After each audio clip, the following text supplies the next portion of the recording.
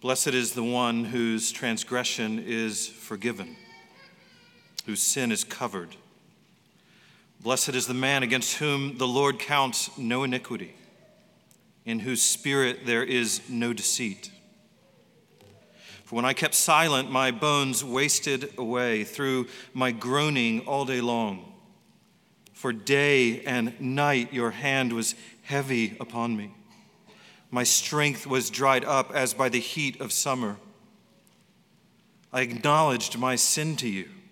I did not cover my iniquity.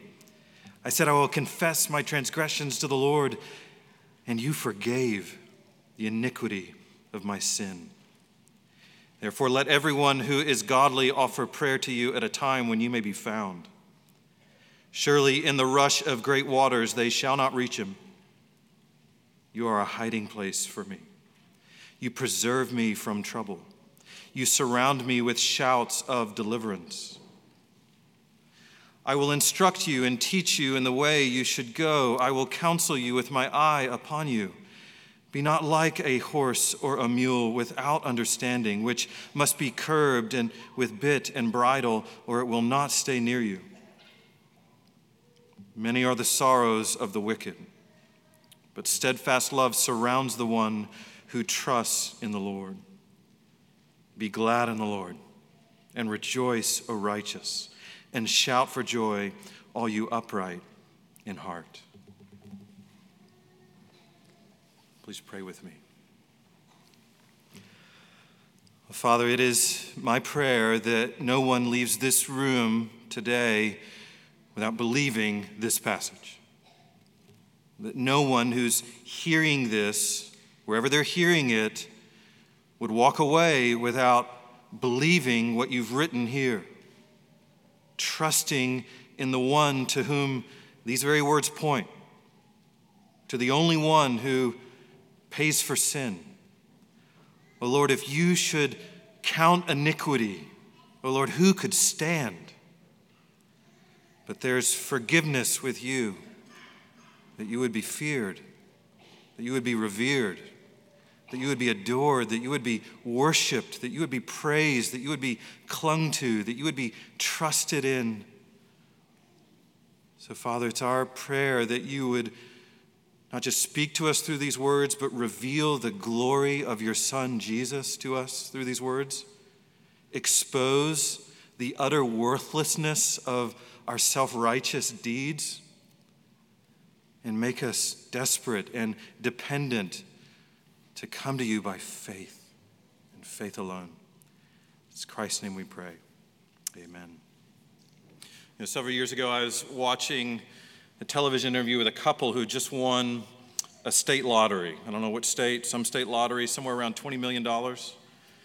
And on several occasions during this interview, the husband and wife would say, we really are blessed, in reference to the enormous sum of money that was coming their way. We've all heard sort of elite athletes sort of attribute their victories to being blessed, or occasional Oscar winners to calling their award a blessing from God. Just to think how often if we attribute a new job, a good health, a nice house, a great vacation, a raise at work, to being blessed by God. Just take a quick scan of Etsy or Instagram. Just go peruse Hobby Lobby even today. You'll find hundreds of t-shirts, dozens of plaques and posters and paintings, and all of them screaming the word blessed. And so perhaps we are trying to give God the proper credit for the pleasant outcomes of our lives. God does give good gifts. A job is a gift. Marriage is a gift from the Lord. Children are gifts from the Lord. A healthy body is a gift. But should these gifts become the means by which we measure the blessedness of our lives, and therefore the means by which we measure the cursedness of our lives? Because what if we're jobless? What if we're poor? What if we're unmarried? What if we're childless? What if we're sick? What if we're dying of cancer? Would we still use the word blessed? Even just this morning, I was trying to get out of the house. I was so late. I was trying to find a straw for my water mug. We've got 500 straws in our house, and not one fit this mug. And I'm trying to turn out, I'm filling it with water. I've got my coffee in another hand, my backpack, and it flies off my shoulder, hits the water, shoots the water all over the counter. I drop my coffee mug. It slams to the ground, and through the little slot where you drink it from, this stream of coffee shoots up into the air like slow motion. I watch it come up and just lands on my jacket. This jacket. Just without even thinking, it's, Lord, you're against me. How quickly we forget what blessedness is. How quickly we forget what it means for the Lord to be for us. What does it mean to be blessed? Among all the vital questions the Word of God sets out to answer, this is surely one of them. Psalm 1 begins with, "Blessed is the man who." The Lord Jesus Christ is going to begin one of his major part of his preaching ministry in Matthew 5 by proclaiming, "Blessed are the poor in spirit, those who mourn, the meek, those who hunger and thirst for righteousness, the merciful, the pure in heart." Even after Jesus cast out a demon from a mute man, then started teaching about his kingdom in Luke 11, listen to what it says. "And a woman in the crowd raised her voice and said to him, 'Blessed is the womb that bore you and the breasts at which you nursed.' But he said, 'Blessed rather are those who hear the word of God and keep it.'" Consider that for a minute. A woman cries out from the crowd to Jesus, "How blessed be your mom." And Jesus goes, "Not really. No, how blessed is the one who has been given the faith to believe and obey my word." How does that land on a first century Jewish audience? He does not want us to misunderstand what true blessing is. So I want you to ask yourself the question, do you count yourself blessed? And even more importantly, why? That really is the key question for us today. And Psalm 32 gives us one of the greatest answers to that question in the whole Bible. And rightly are these words composed as a psalm, a poem, a prayer, a hymn, because the truth it's going to deliver is meant to stir our hearts to faith and to gladness and to rejoicing. Psalm 32 is going to offer one of the deepest, highest, most immovable measures of blessing any of us will ever know or fathom. Verse 1, "Blessed is the one whose transgression is forgiven, whose sin is covered. Blessed is the man against whom the Lord counts no iniquity, and in whose spirit there's no deceit." True blessedness is forgiveness. It's the main point of this psalm. He's going to take the rest of the psalm to explain it, give evidence for it. The true blessedness is forgiveness. And when David says blessed, he's not merely saying happy. He's referring to a comprehensive soul well-being.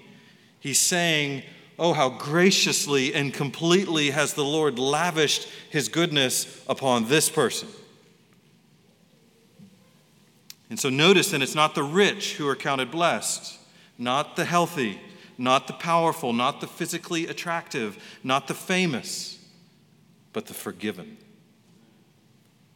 And so if you're a forgiven by God person, and David's saying you're an infinitely blessed person, which begs the question, forgiven of what? Well, verse 1, transgression. The word that means crossing a forbidden line, being or doing what God expressly forbids that we be or do. Sin, verse 1, which means to miss or to fall short of a mark or a perfect standard, to fail to be or do what God expressly commands. Iniquity, verse 2, which refers to moral wickedness or injustice, the perversion of what God calls holy. Deceit or guile, which refers to sort of an impure, twisted, dishonest, crooked condition of heart. So with those four words, David is labeling our deepest problem as human beings. He's sort of bringing all the evidence to bear and surrounding us with it, the kind of evidence that condemns each and every one of us. For we've all transgressed the lines of God's law. He says, okay, don't covet. And we cross the line to covet. We've all missed the mark of his glory. He says, okay, love me with all your heart, soul, mind, and strength, all the time, perfectly, without fail. And we fall short. We've all corrupted what he declares holy, hidden our sins in deceit. Because the man who wrote this psalm also wrote Psalm 51:5, where he says, behold, I was brought forth in iniquity, and in sin did my mother conceive me. He's like, this wasn't just something I someday did, it's how I came into the world. It's who I am, apart from grace. In fact, an honest look at ourselves should cause us to agree with what the Scripture declares in Romans 3, all have sinned and fall short of the glory of God. I certainly know this about myself. My parents never had to teach me how to lie. I just lied. They never taught me how to lust. I just did. Society didn't teach me or encourage me to steal. I just stole. They didn't teach me to establish a righteousness of my own. I just tried every day. The Lord tells me to be humble, but I'm proud. The Lord tells me to be pure, but I'm impure. The Lord tells me to trust him, but I often distrust him. He says, don't covet, and yet I covet. Sinful anger, defensiveness, stinginess, escapism, selfishness, it just oozes out. I am a transgressor, a sinner. And I wonder, do you know this about yourself? I'm sure you do. When you really slow down, when you really think honestly about it, the stuff you think, the stuff you feel, the stuff you do, the attitudes you carry, the idols you have served, the bitterness, the greed, the vindictiveness, the gossip, the slander, the blatant lies, the white lies, the running to food, to porn, to drugs, to social media, to whatever escape, whether bad things you run to or good things you run to for wrong reasons. The world wants you to see yourself first and foremost as innocent, as good, as a victim, as mentally ill, as poorly parented, as anything but a self-willed, self-righteous, guilty sinner before a holy God. The world wants you to think that you shouldn't think that way about yourself or anybody else. The devil wants us even to stay blind to our sin, or even once we see it, to just simply condemn us in it without hope. But hopefully you see it, right? Luke 18:9, Jesus also told this parable to some who trusted in themselves that they were righteous and treated others with contempt. He said, 2 men went up into the temple to pray, one a Pharisee, the other a tax collector. The Pharisee, standing by himself, prayed thus, God, I thank you that I am not like other men, extortioners, unjust, adulterers, and even like this tax collector. I fast twice a week. I give tithes of all that I get. But the tax collector, standing far off, would not even lift his eyes to heaven, but beat his breast, saying, God, be merciful to me, a sinner. I tell you, Jesus said, this man went down to his house justified rather than the other. For everyone who exalts himself will be humbled, and whoever humbles himself will be exalted. God, be merciful to me, a sinner. That's what he says. He saw the problem clearly, not simply that he was a sinner in a vacuum, but a sinner in a divine throne room, under the wrath of God, a sinner who deserves judgment, a sinner in need of mercy.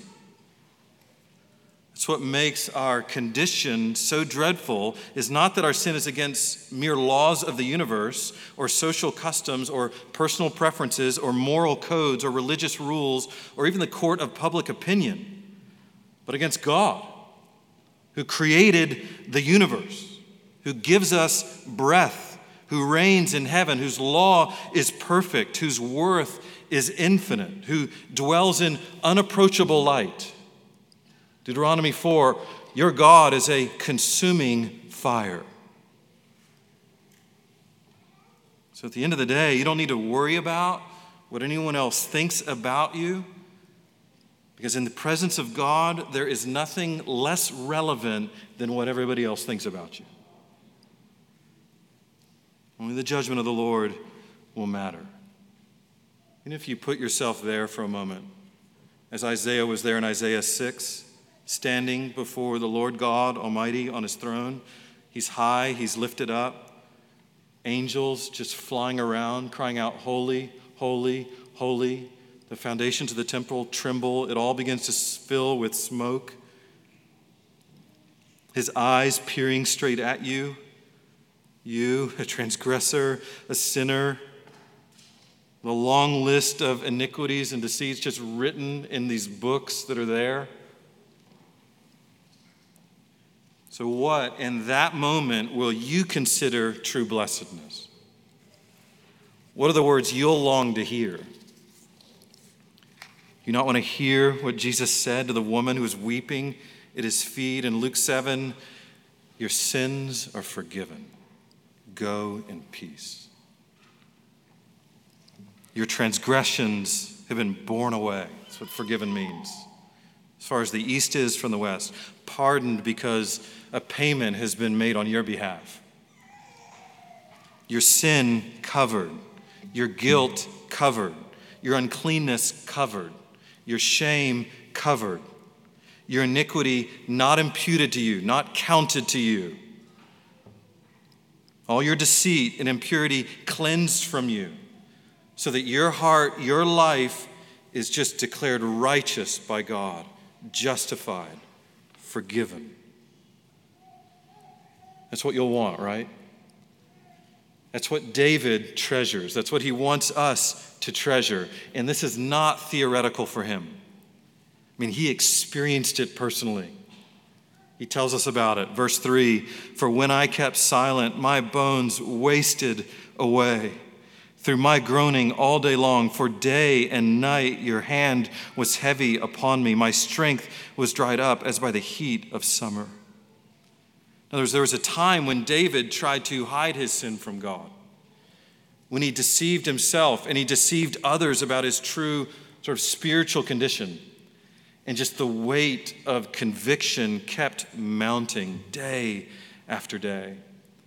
That many commentators believe that David is remembering back to that period of time around 2 Samuel 11, following his adultery with Bathsheba and then his murder of her husband Uriah.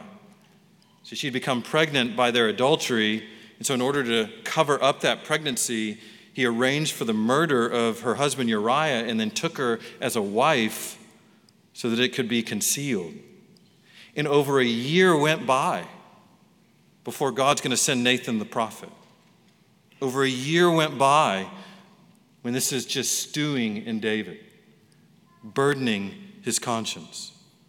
The hand of the Lord heavy upon him, pressing him, confess, repent, confess, repent, yet he remains silent. He buries it. So what sins are you carrying and refusing to confess to the Lord? Maybe even refusing to confess to some around you. So tempting to hide it, isn't it? We're afraid of what the Lord will do, of what people will do, the hit that our reputation will take, our standing in our community, our standing in the church. Or maybe we think we can beat it on our own. We just need more time. We'll tell ourselves that, right? Just more time. Even though we're like in the middle of the Pacific without any raft, trying to swim to California, and we think we just need more time. Well, more time means die. Or the cancer patient, stage 4, leukemia, I just need more time to beat it. We convince ourselves it's not a big deal, maybe. It's not hurting anybody. It's not really that bad. Or we think the opposite. It's so bad, we've gone too far, we're out of reach. There's no way the Lord could forgive this. He can't possibly forgive this. And so we keep silent. We waste away. So is the hand of the Lord heavy on you this morning? Is your sleep fleeting? Is your conscience burning? Do you just sit here or even walk around terrified that any day it'll get out? The game will be up. Well, praise God, we don't have to live that way. You don't have to live that way. David tells us in verse 5, I acknowledged my sin to you, and I did not cover my iniquity. I said, I will confess my transgressions to the Lord, and you forgave the iniquity of my sin. It's amazing how amazing grace is. It's why the Christian hymn book is so thick. And the hymn books of every other religion in the world, added up together, come nowhere near it.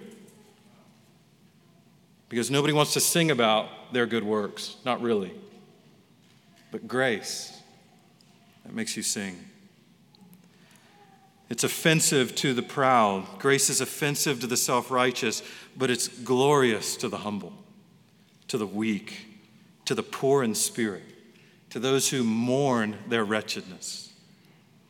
Luke 5, verse 29, and Levi, a tax collector, which was really a symbol in Jesus' day of the most rejected, worst, sinful of the nation. This tax collector made him, Jesus, a great feast in his house. There was a large company of tax collectors and others reclining at the table with them. And the Pharisees and their scribes grumbled at his disciples, saying, why do you eat and drink with tax collectors and sinners? And Jesus answered them, those who are well have no need of a physician, but those who are sick. I have not come to call the righteous, but sinners to repentance. And so are you a great sinner? Jesus is a great Savior. Are your iniquities deep? His grace is deeper. Because none of us are saved by the smallness of our sins. We're saved by the greatness of God's grace. Notice even the simplicity of his words. He just acknowledges his sins to the Lord. He just stopped trying to cover them on his own. As we just read in Romans 4, he didn't sort of work his way there. He didn't clean up and then come. He just came, filthy, dirty, to receive grace in his time of need. There's a great contrast here between this verse and verse 1, that when the Lord covers your sin, it's covered.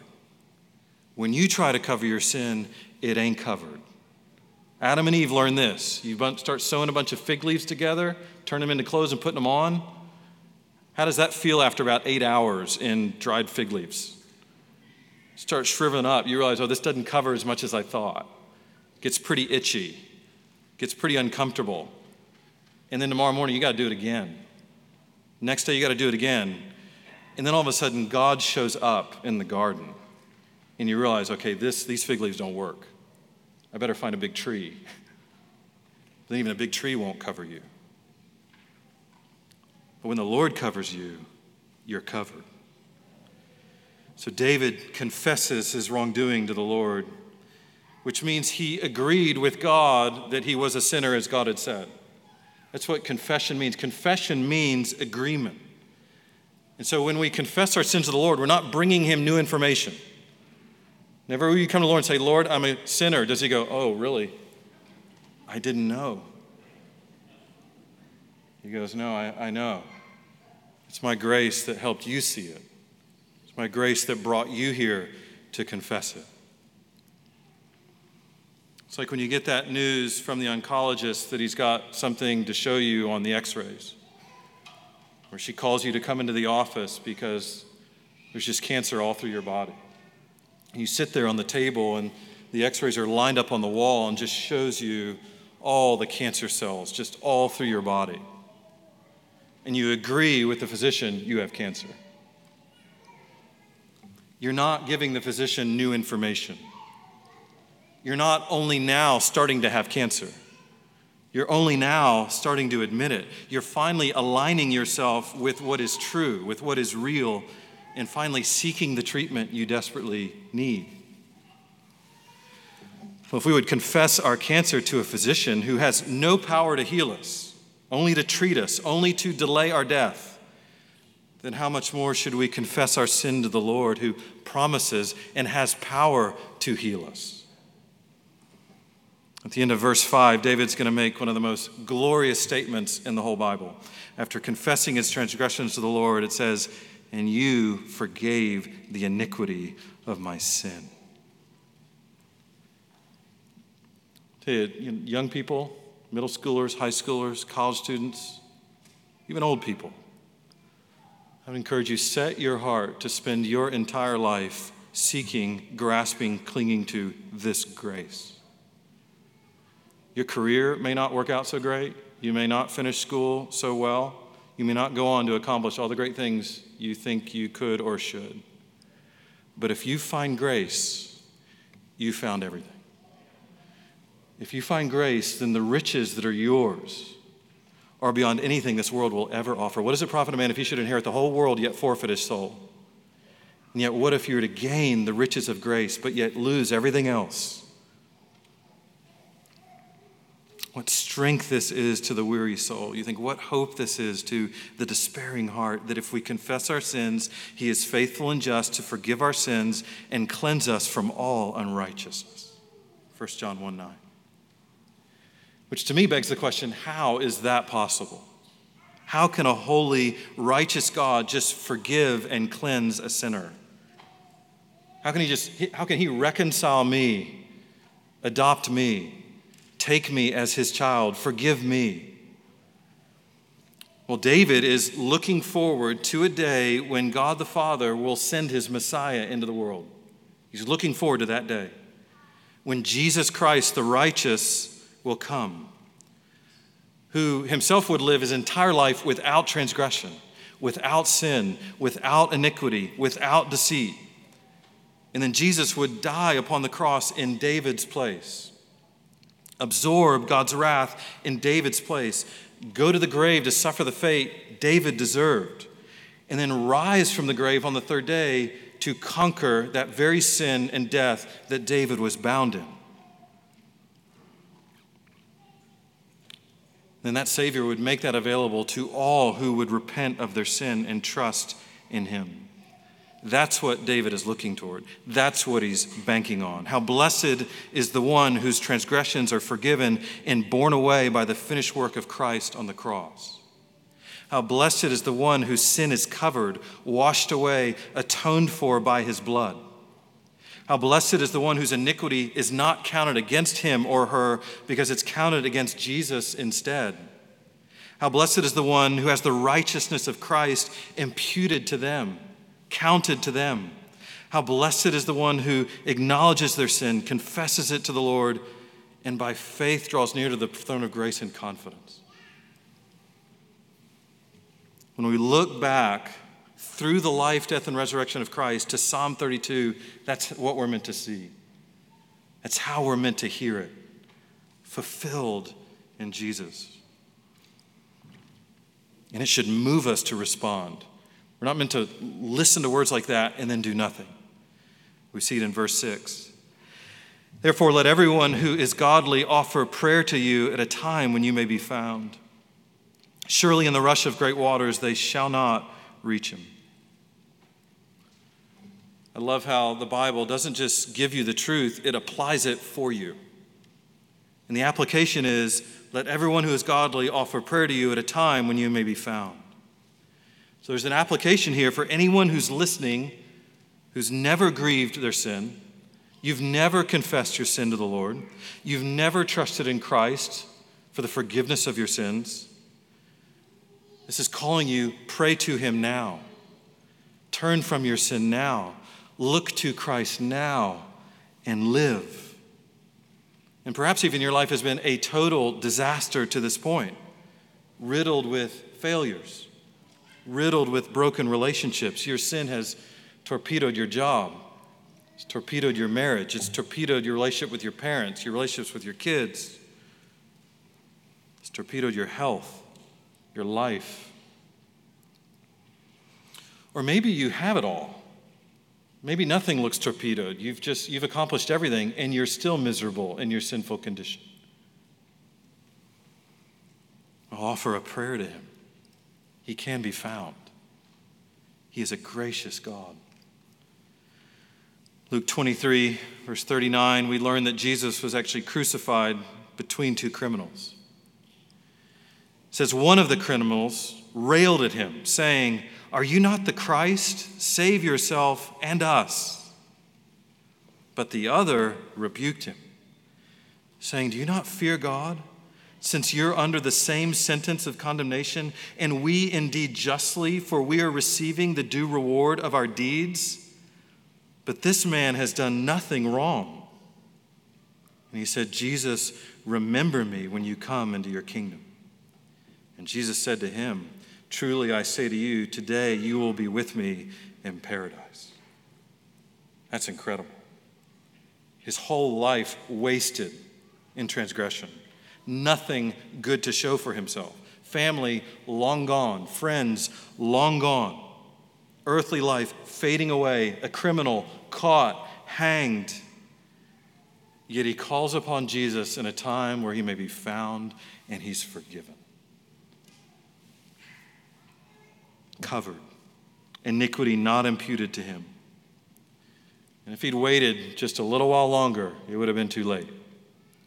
Because in the rush of great waters and the rush of the judgment of God, it's too late. If you're wading upstream toward a dam and then that dam breaks and all the water behind it starts rushing to you, you're not going to make any more progress. You're going backwards. You will be swept away. That's the image David has. Call on him in a day when he can be found. Call on him before Jesus shows up again, but this time not to pay for sin, but to judge.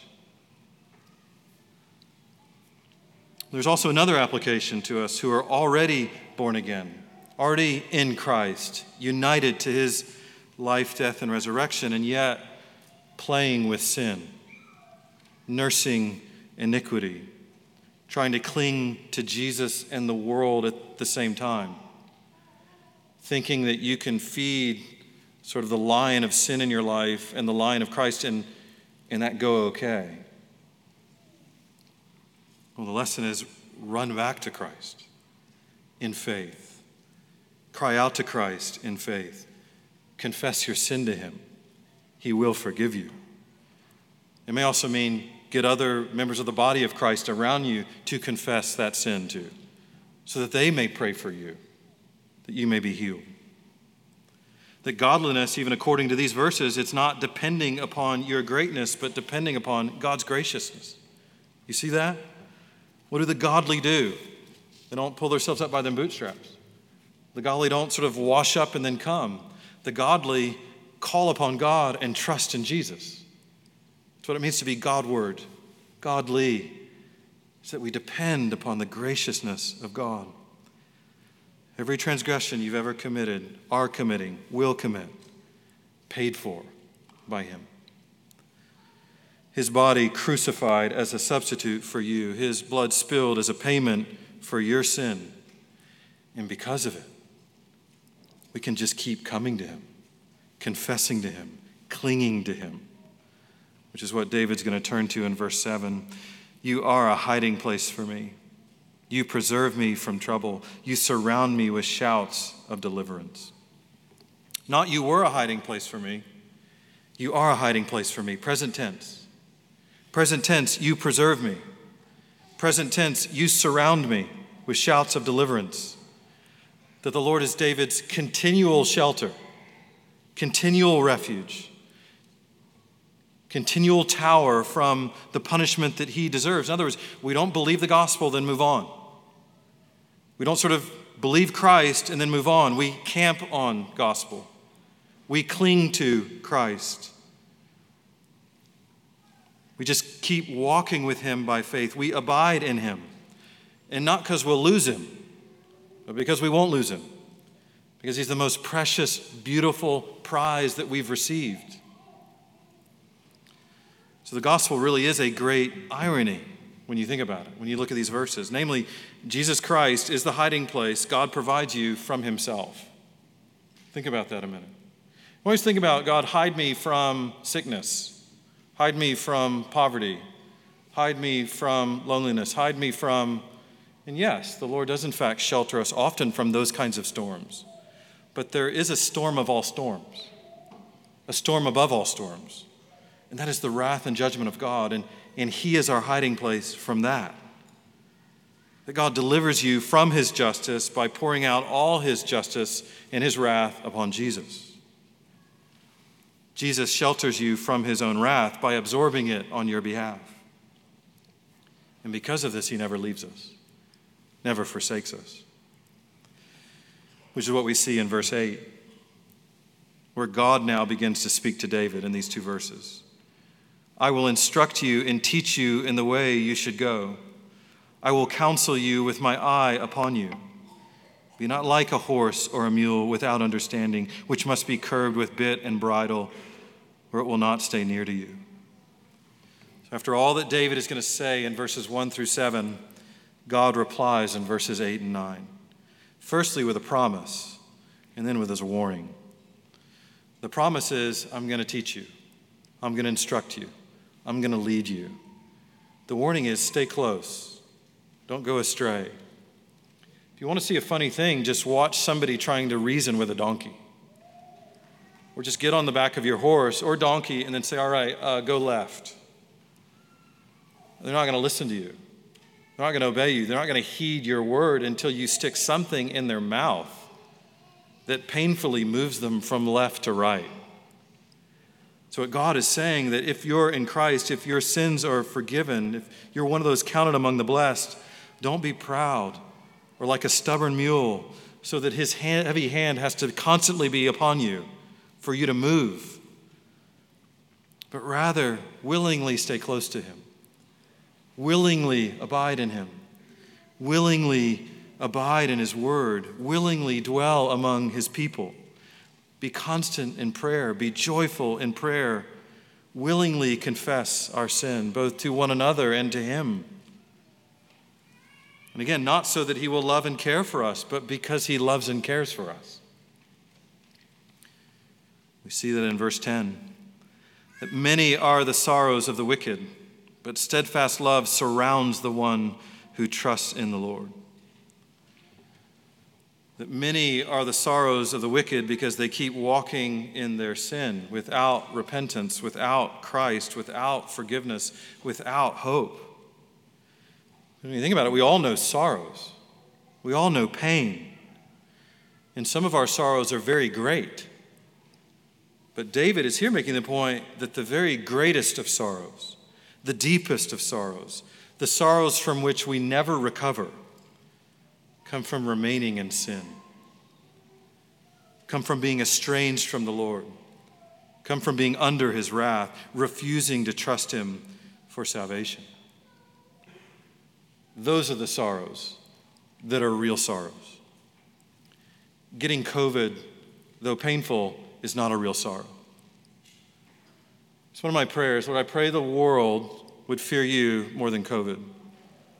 Pray the Lord would take even greater steps to protect themselves from sin and find refuge in Christ from sin than even from COVID. Because what's the numbers now, COVID, the mortality rate, like under 4%? Well, sin has a 100% mortality rate. And not just your body, your soul. That's the great sorrow that this psalm is talking about. That's the great sorrow that the gospel is seeking to free us from, protect us from.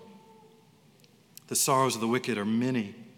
Yet in contrast, we who renounce our self-righteousness, who repent of our sin, who look to Christ for atonement, are surrounded day and night, month after month, year after year by the steadfast love of the Lord.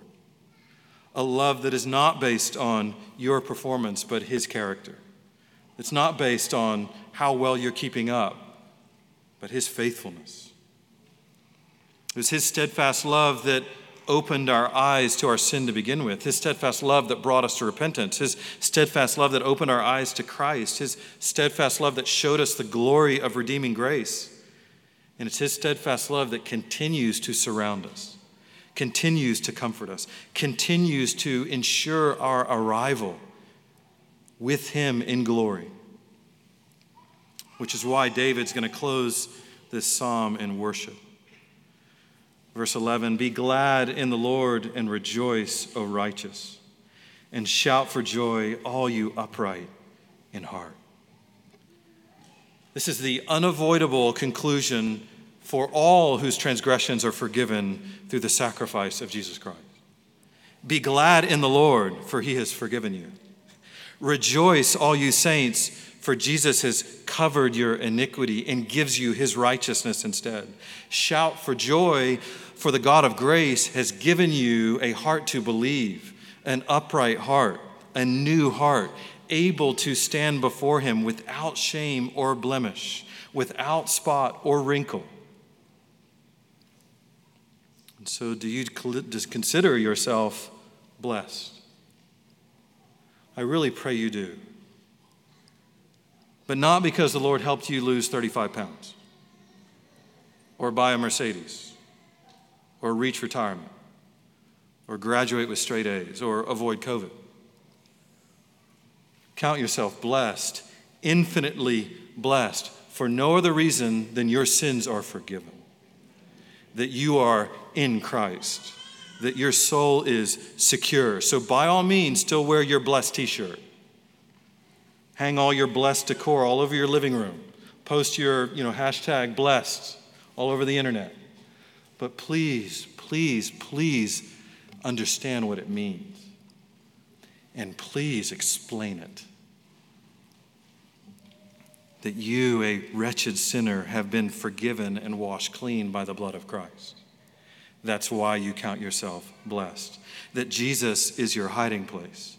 That he preserves you from eternal trouble, that he delivers you from judgment, that his steadfast love surrounds you and always will until you stand with him in paradise. And so let us be glad and rejoice and shout for joy in this salvation and take that news to the very ends of the world.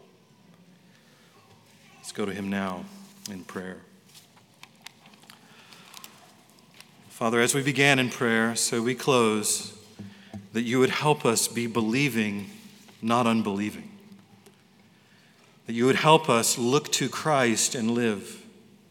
That any here who have never turned from their sin, repented and trusted in him, that your Spirit would cause them to do that very thing now. For all of us here, that we would keep running to Christ, seeking refuge in Christ, that we would take comfort that your steadfast love surrounds us, that we would count ourselves blessed because we are forgiven. Lord, make us the most unfazed, unbothered, unanxious, most peaceful, most joyful people in all the world because we are truly the most blessed in all the world. Because we are those who have received your grace in Christ. Help us remember. It's in his name we pray. Amen.